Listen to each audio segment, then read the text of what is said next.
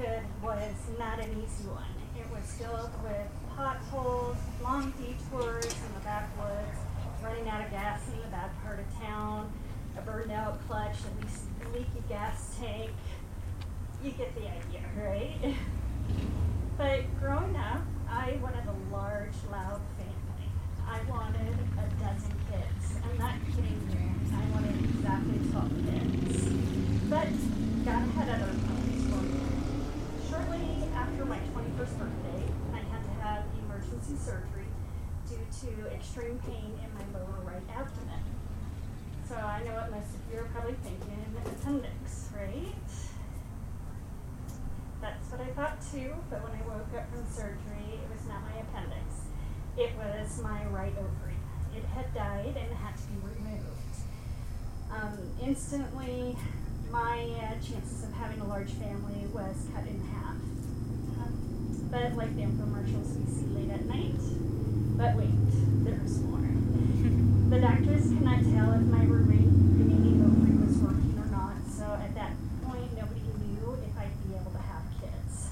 I was devastated and crushed. But lo and behold, a month and a half later, I got pregnant. I was ecstatic, to say the least. But I was in the Navy, about 2,000 miles from home. My boyfriend and I had just broken up. And I had learned that about 6 months after I was to give birth to my son, I was going to be deployed for 12 to 18 months. Being a single parent, not an ideal situation. So I made the difficult decision to end my Navy career and move back home to be with my family. And my family was amazing. Starting with my dad, he flew from Colorado up to Maine to help me drive my car the 2,000 plus miles home. Now, if you've been pregnant or you've had friends that were pregnant, you probably know what it's like towards the end of the pregnancy. So imagine traveling across country with an 8-month pregnant woman. Lots of pit stops. Yes. Lots of stops for chili cheese nachos, which was my one craving. The constant complaints of backaches. But my dad was a trooper. He did the whole car trip without a single complaint.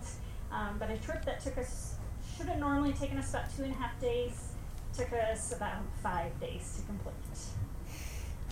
But we made it in one piece without incident, and I was finally able to relax when I got home. About a month and a half later, after about 26 hours of labor, I gave birth to my son, Nicholas.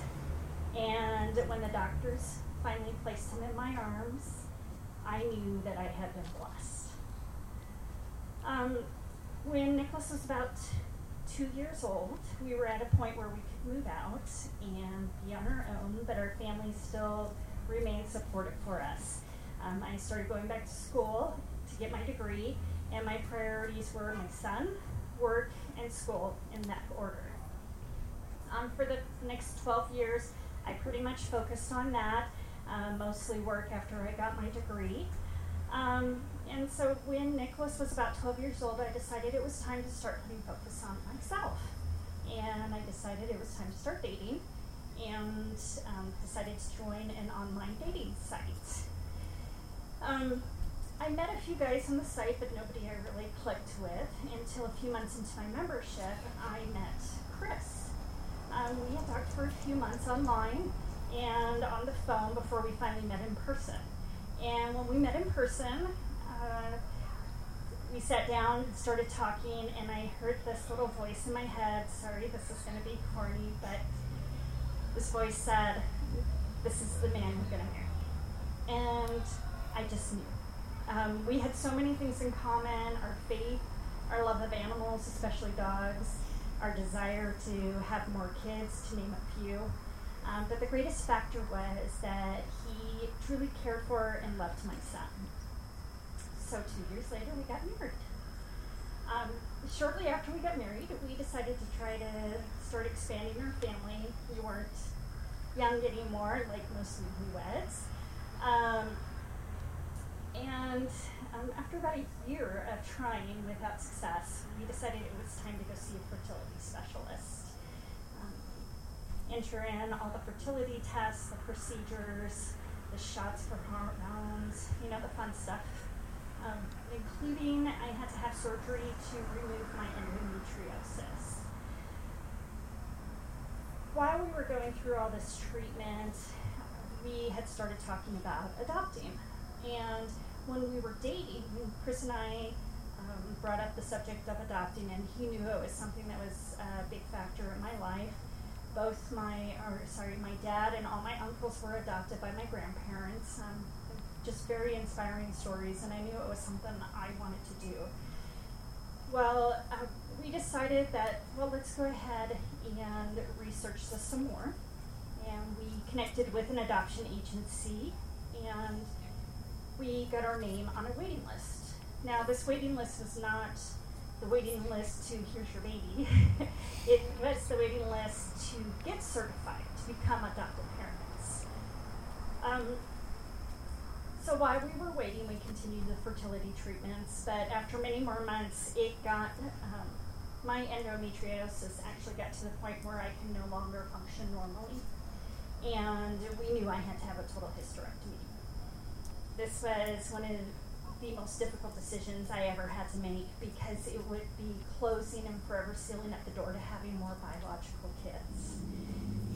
I decided before surgery that I would go through counseling to help me cope with the emotional aspects of the hysterectomy afterwards. The last thing I wanted to do was wake up and be in hysterics about the sudden change of our lives and our plans. So after the surgery, I did not wake up in hysterics, thankfully. I did deal with depression and a lot of crying, just dealing with the major loss. But 2 weeks after my surgery, about then, we got a call from our adoption agency telling us that we had made it to the top of the list and it was time to start the certification process. We were so excited. We finally were seeing this ray of light and this hope in our lives. So we began our paper pregnancy. And lots of paperwork, interviews, home studies, references, physicals, background checks, more interviews. It goes on and on. But we were so excited about this and this new phase of our lives that we went through it without a single complaint.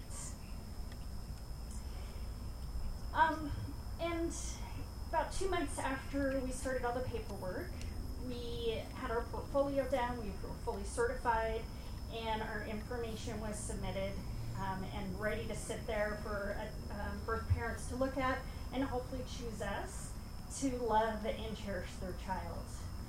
So when the first year came to a close of us waiting to be picked, we were still excited. But the second year came and went, and we were a little bit excited, but starting to feel dejected.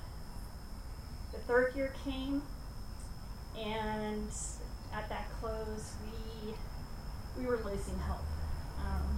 We were feeling rejected, and it was a silent rejection because you never hear from the birth parents on why you're not picked, and it was very difficult for us, thing for us to go through. But we decided to get recertified one more time, and this would be the last time because we weren't getting any younger, and the recertification process is not exactly easy in the moment. So my husband and I decided to take a morning off of work because we had a ton of paperwork that we had to get done and turn into our adoption agency. So we're just gonna get it all done in one shot. We ended up taking separate cars and had decided to meet at his office that morning to get the last of the paperwork certified, or notarized. I arrived shortly after he did, and when I got there, he looks at me and he says, "We need to talk." 4 words no one ever really wants to hear. So he pulls me into his office, closes the door, and turns around and says, "Our adoption agency just called. We have a son waiting for us in Louisiana." Yes. Jaw dropping to the floor in disbelief and the million questions of who, what, when, where, how, and it just, 100,000 thoughts flowing through my head of going, oh my gosh, is this real? Is this really happening?